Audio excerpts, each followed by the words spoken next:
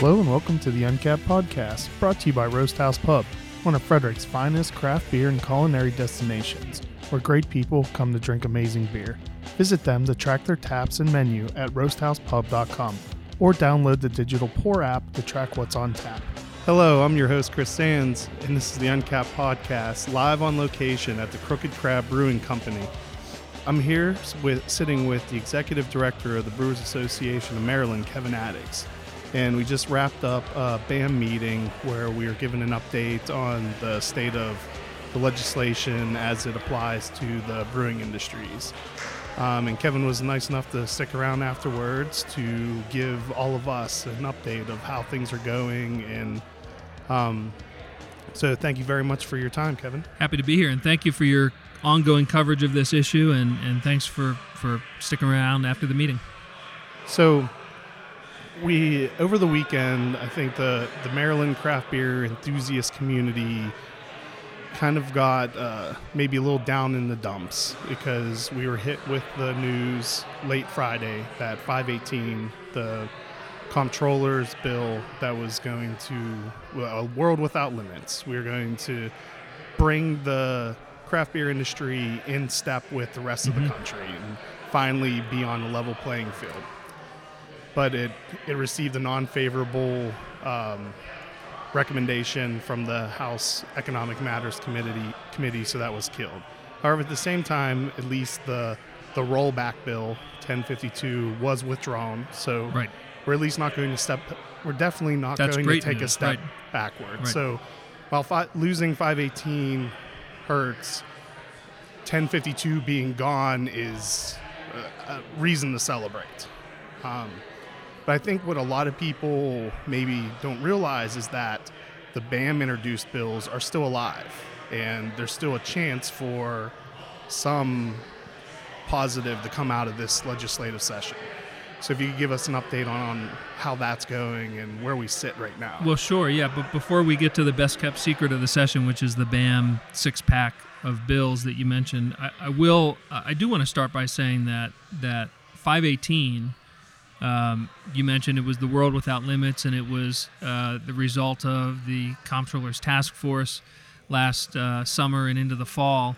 It was the one-and-done, be-all, end-all, pass this bill, and Maryland has advanced to the head of the pack.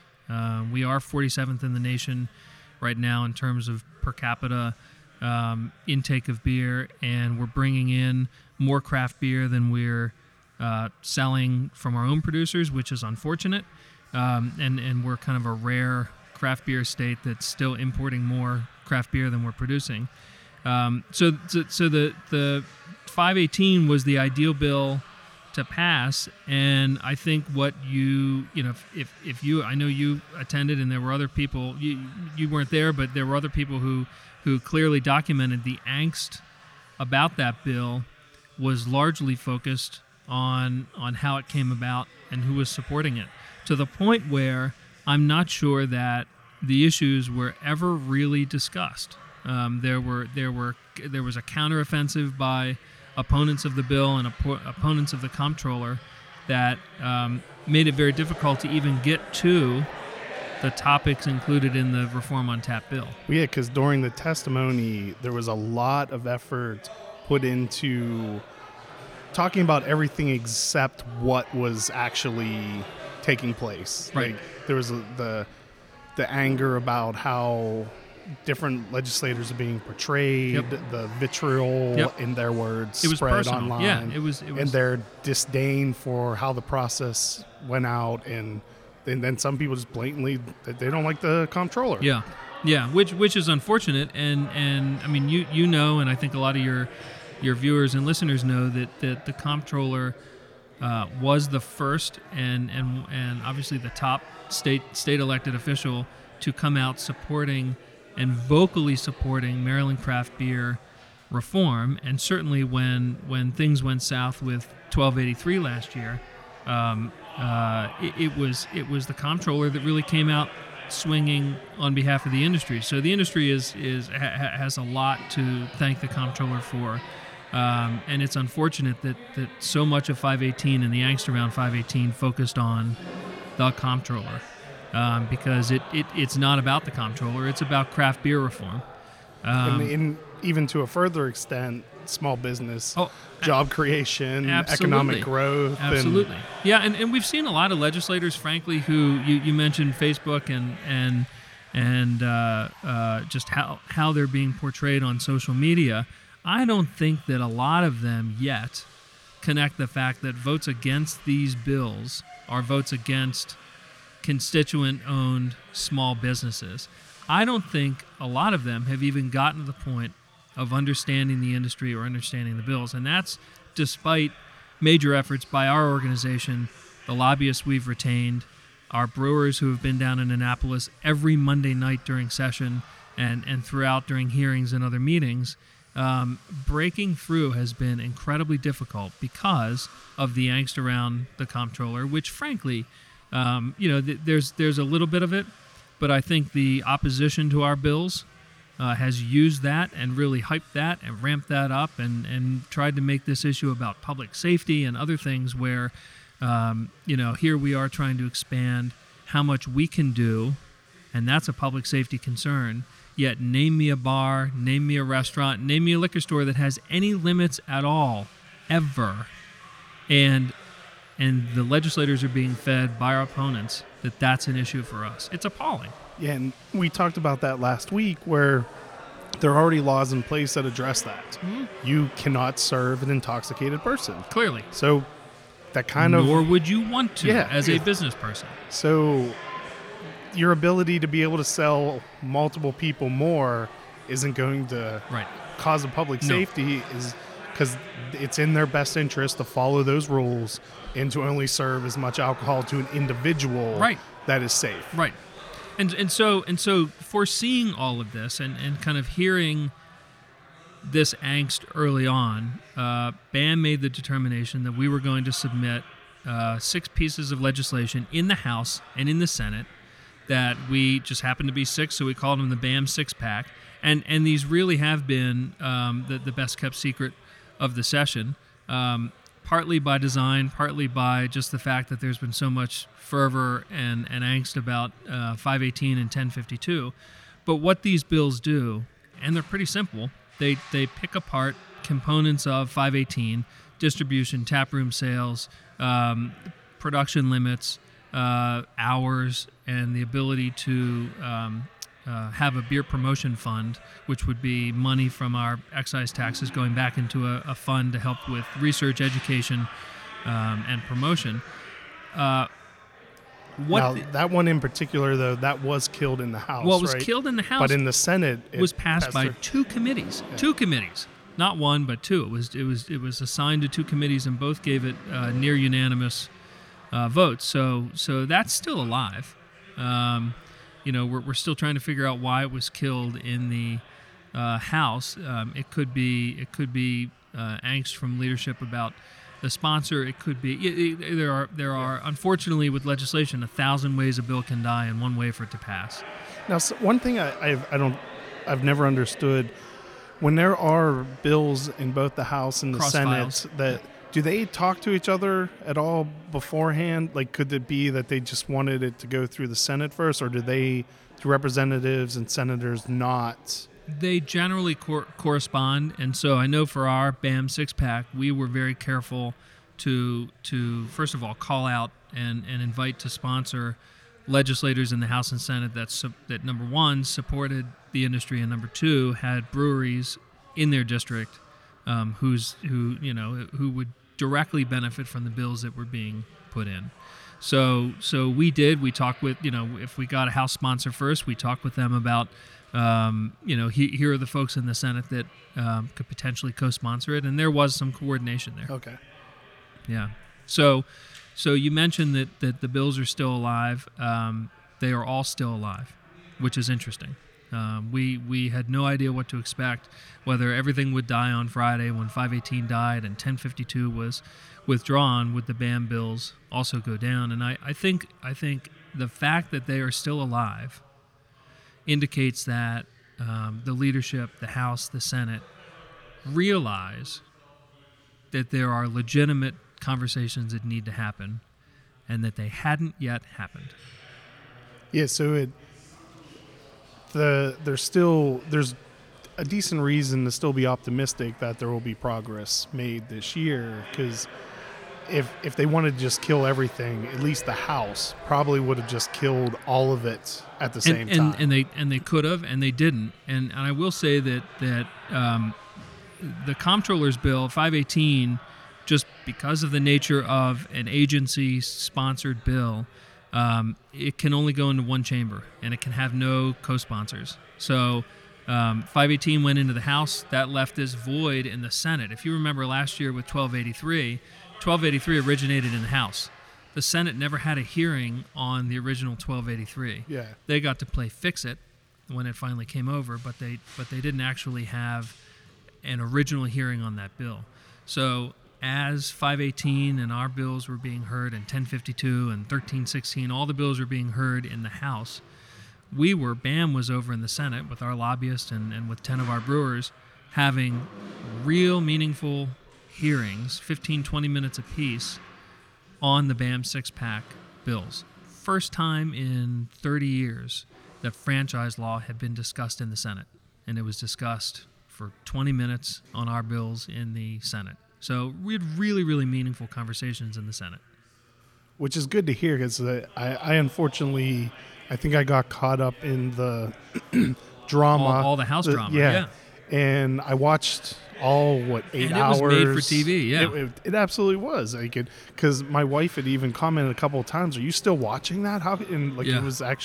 It was one, I find it interesting anyway, but it had that reality TV drama factor to it. It really did. But I didn't watch any of the Senate stuff, so I didn't know until hearing you say it that there was actually a lot of positivity that came out of the Senate. Very much so. And one of the ways that we always judge how meaningful a bill hearing actually was is when you hear a senator or delegate ask questions.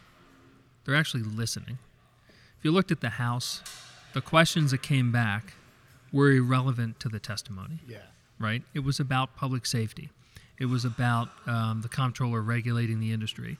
It was about you being Facebook posts and how hurt certain delegates were by how constituents were feeling about them. In the Senate, the questions that came back were about the rationale of the current justification of the laws and the limits in law, and what were we trying to do, and what would that actually how would breweries benefit. And what I really loved about the Senate hearings is that our opposition got grilled, which I think is a real That's mark good, of yeah. a seemingly understanding committee.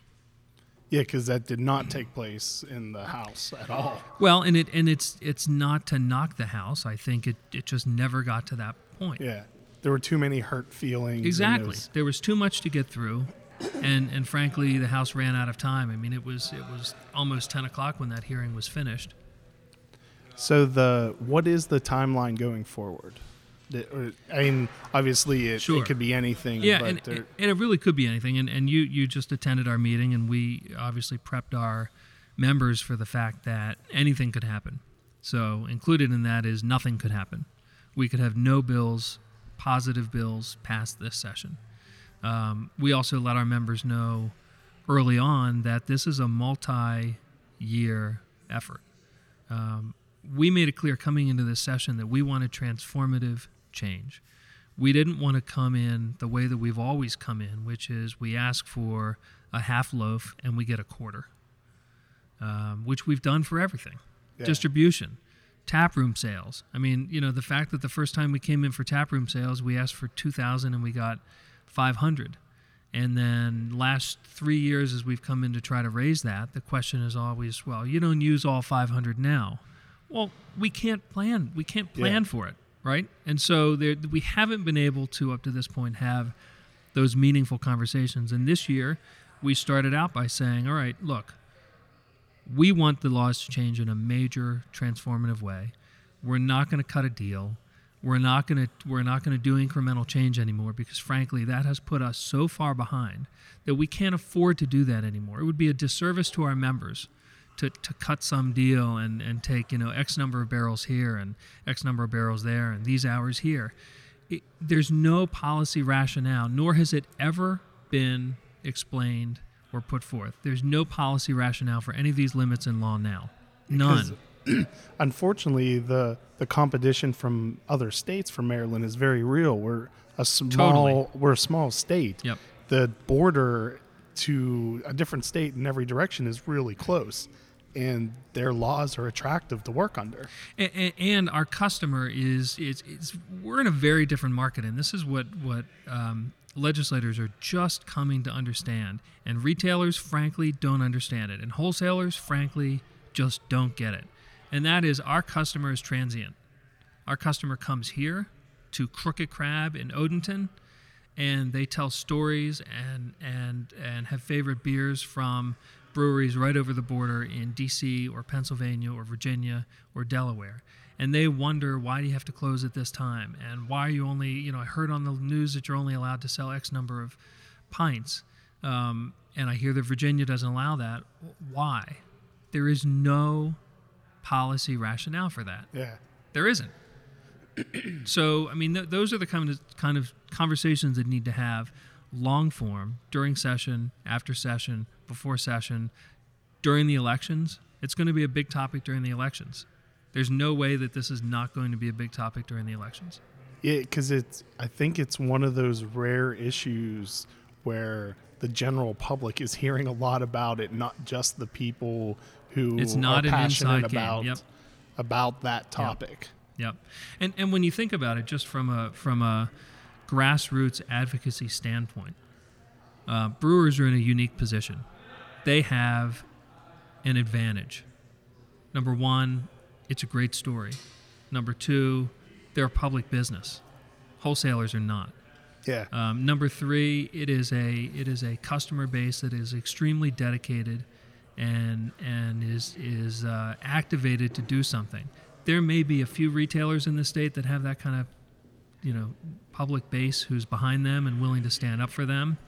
But I don't know many liquor lotto shops in strip malls, which happen to be the base of power right now.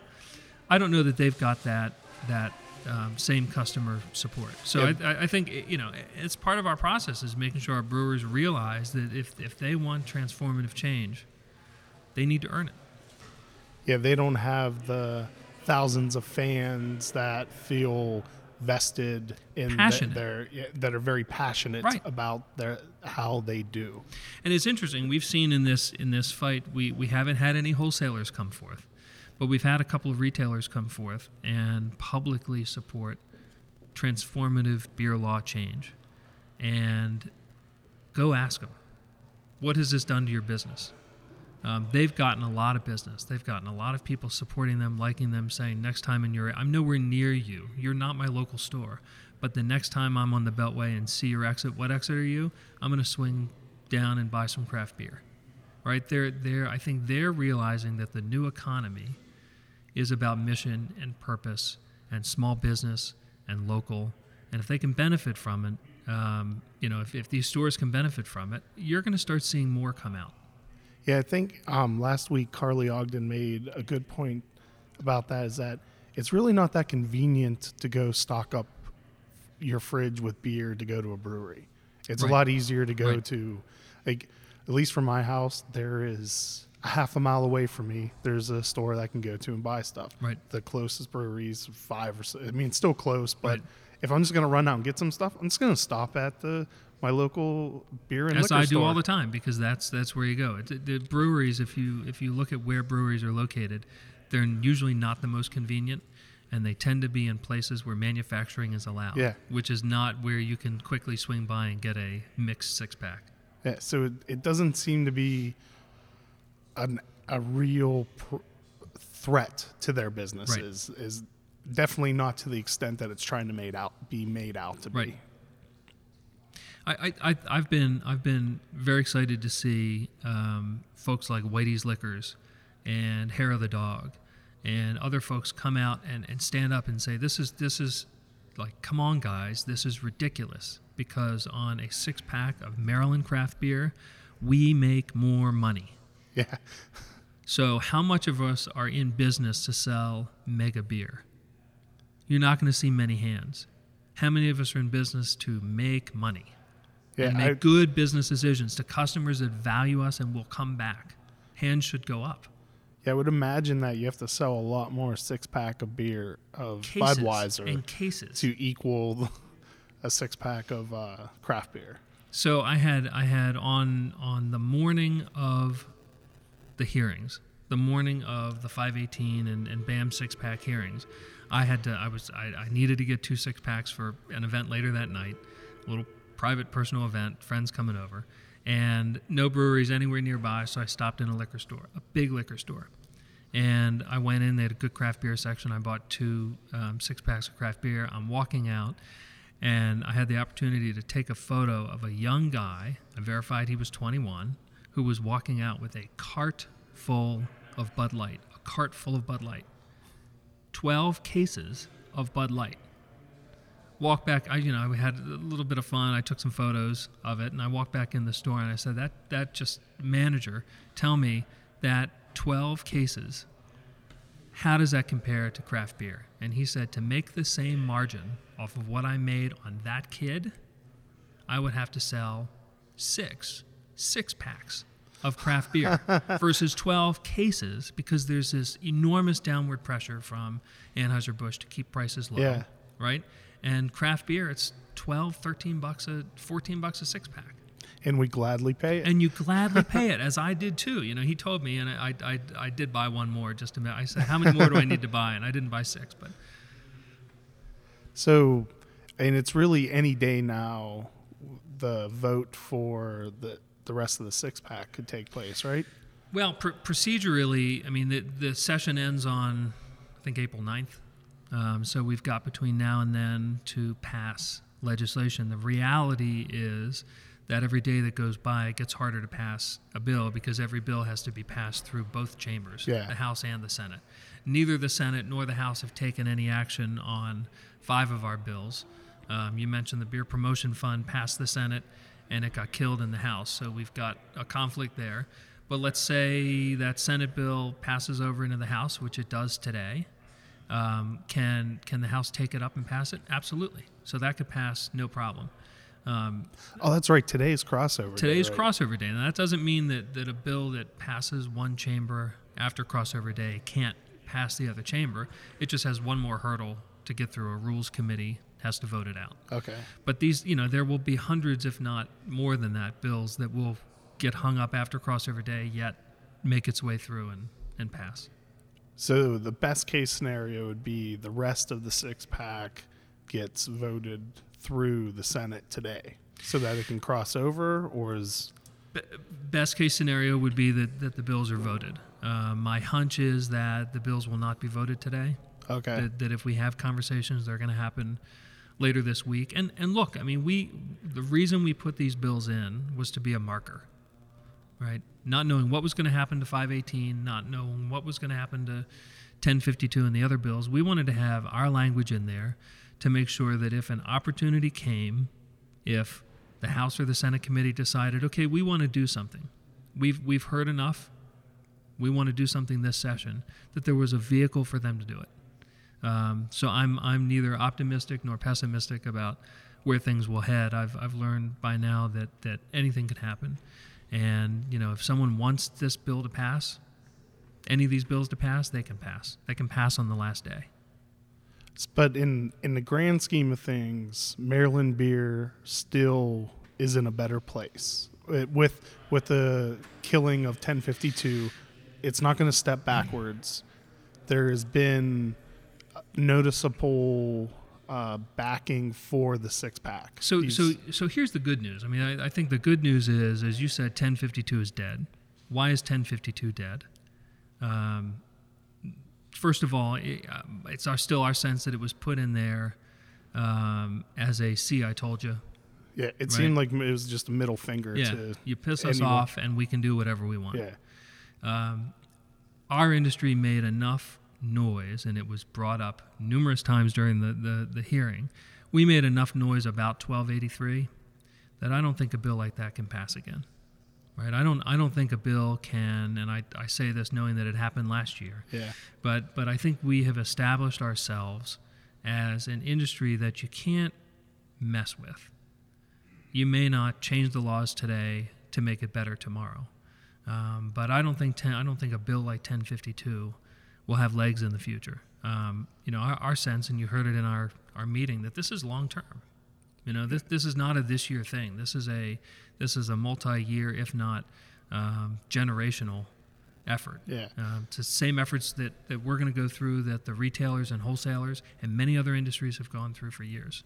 And while we may not be where we want to be at this second, there was a lot of forward progress made. A lot. And a lot of a strong base built to build off of in forthcoming years. Well, and part of it is that we had at least 30 of our brewers in Annapolis on a regular basis throughout session thus far. That's a level of engagement and activity and kind of grassroots engagement that we just have not had before. So look, a lot of this is just a simple fact. The industry's young, and if you look at how we got to a point in Maryland where it's so difficult to talk about beer law reform, it's because wholesalers and retailers have played the game for generations. And we're the new kids on the block. Yeah. And we've got a lot of old legislators, many of whom are retiring, so there's an opportunity to get new voices and new opinions into those chairs in the fall and into the spring next session. So the future looks bright. Well, I would say definitely the future looks bright. I think to your point, the fact that 1052 was withdrawn was an incredible feat for our industry. And I think that going forward, it's not so much about whether you pass this bill or that bill.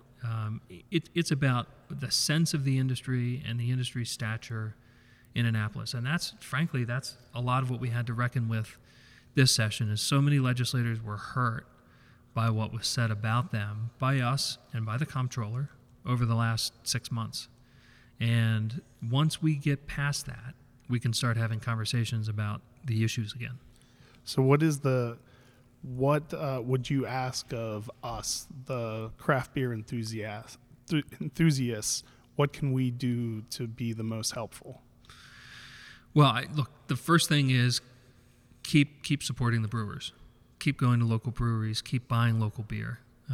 Second thing is it is election season. So the chances that, and there's a lot of turnover. A lot of delegates are running for Senate. A lot of senators are retiring. A lot of delegates are leaving to go run for county council. So there's an opportunity. There's a good chance that you're going to have your door knocked by someone who's running for office. Don't hide. Don't turn out the lights. Open the door. Actually talk to them. Yeah, actually engage them and say, among your other issues, if you care about education, ask about that. If you care about social reforms, ask about those too. But ask the question, because this will put it on their radar. If they hear it 2 or 3 times, it'll become a major issue for them. What's your position on beer reform, on brewery reform, on small business reform, on manufacturing reform? And if they've read the news in the last 6 months, they'll know what you're talking about, and they may even have an answer. If they have no idea, hold them to it and say, please get back to me. Here's my name, my number, my email. My vote counts on your answer. So let me know what you think about comprehensive brewery reform. So that's and make sure you're registered to vote. And it does help that you're a voter. For many reasons, you should be registered to vote. But this will definitely, when you are reaching out to legislators, they often do check to see if you're a voter, if you matter to them, if you're in their district. And look, they should do that to separate the wheat from the chaff. They should do that, and you should be registered to vote. Yeah. So. Thank you very much for the update. And thank you for all you do to help the craft beer industry. Well, I appreciate that, and thank you for what you do. You've provided a great forum this past session to hear all sides of the issue, so I appreciate that. Thank you. And thank you, everyone, for listening. Cheers. The Uncapped Podcast is produced by Graham Cullen and me, Chris Sands. Be sure to like us on Facebook, and if you've enjoyed these podcasts, please leave us a review on Google Play or the iTunes Store. A special thanks to Double Motorcycle for providing our theme music. Thanks for listening.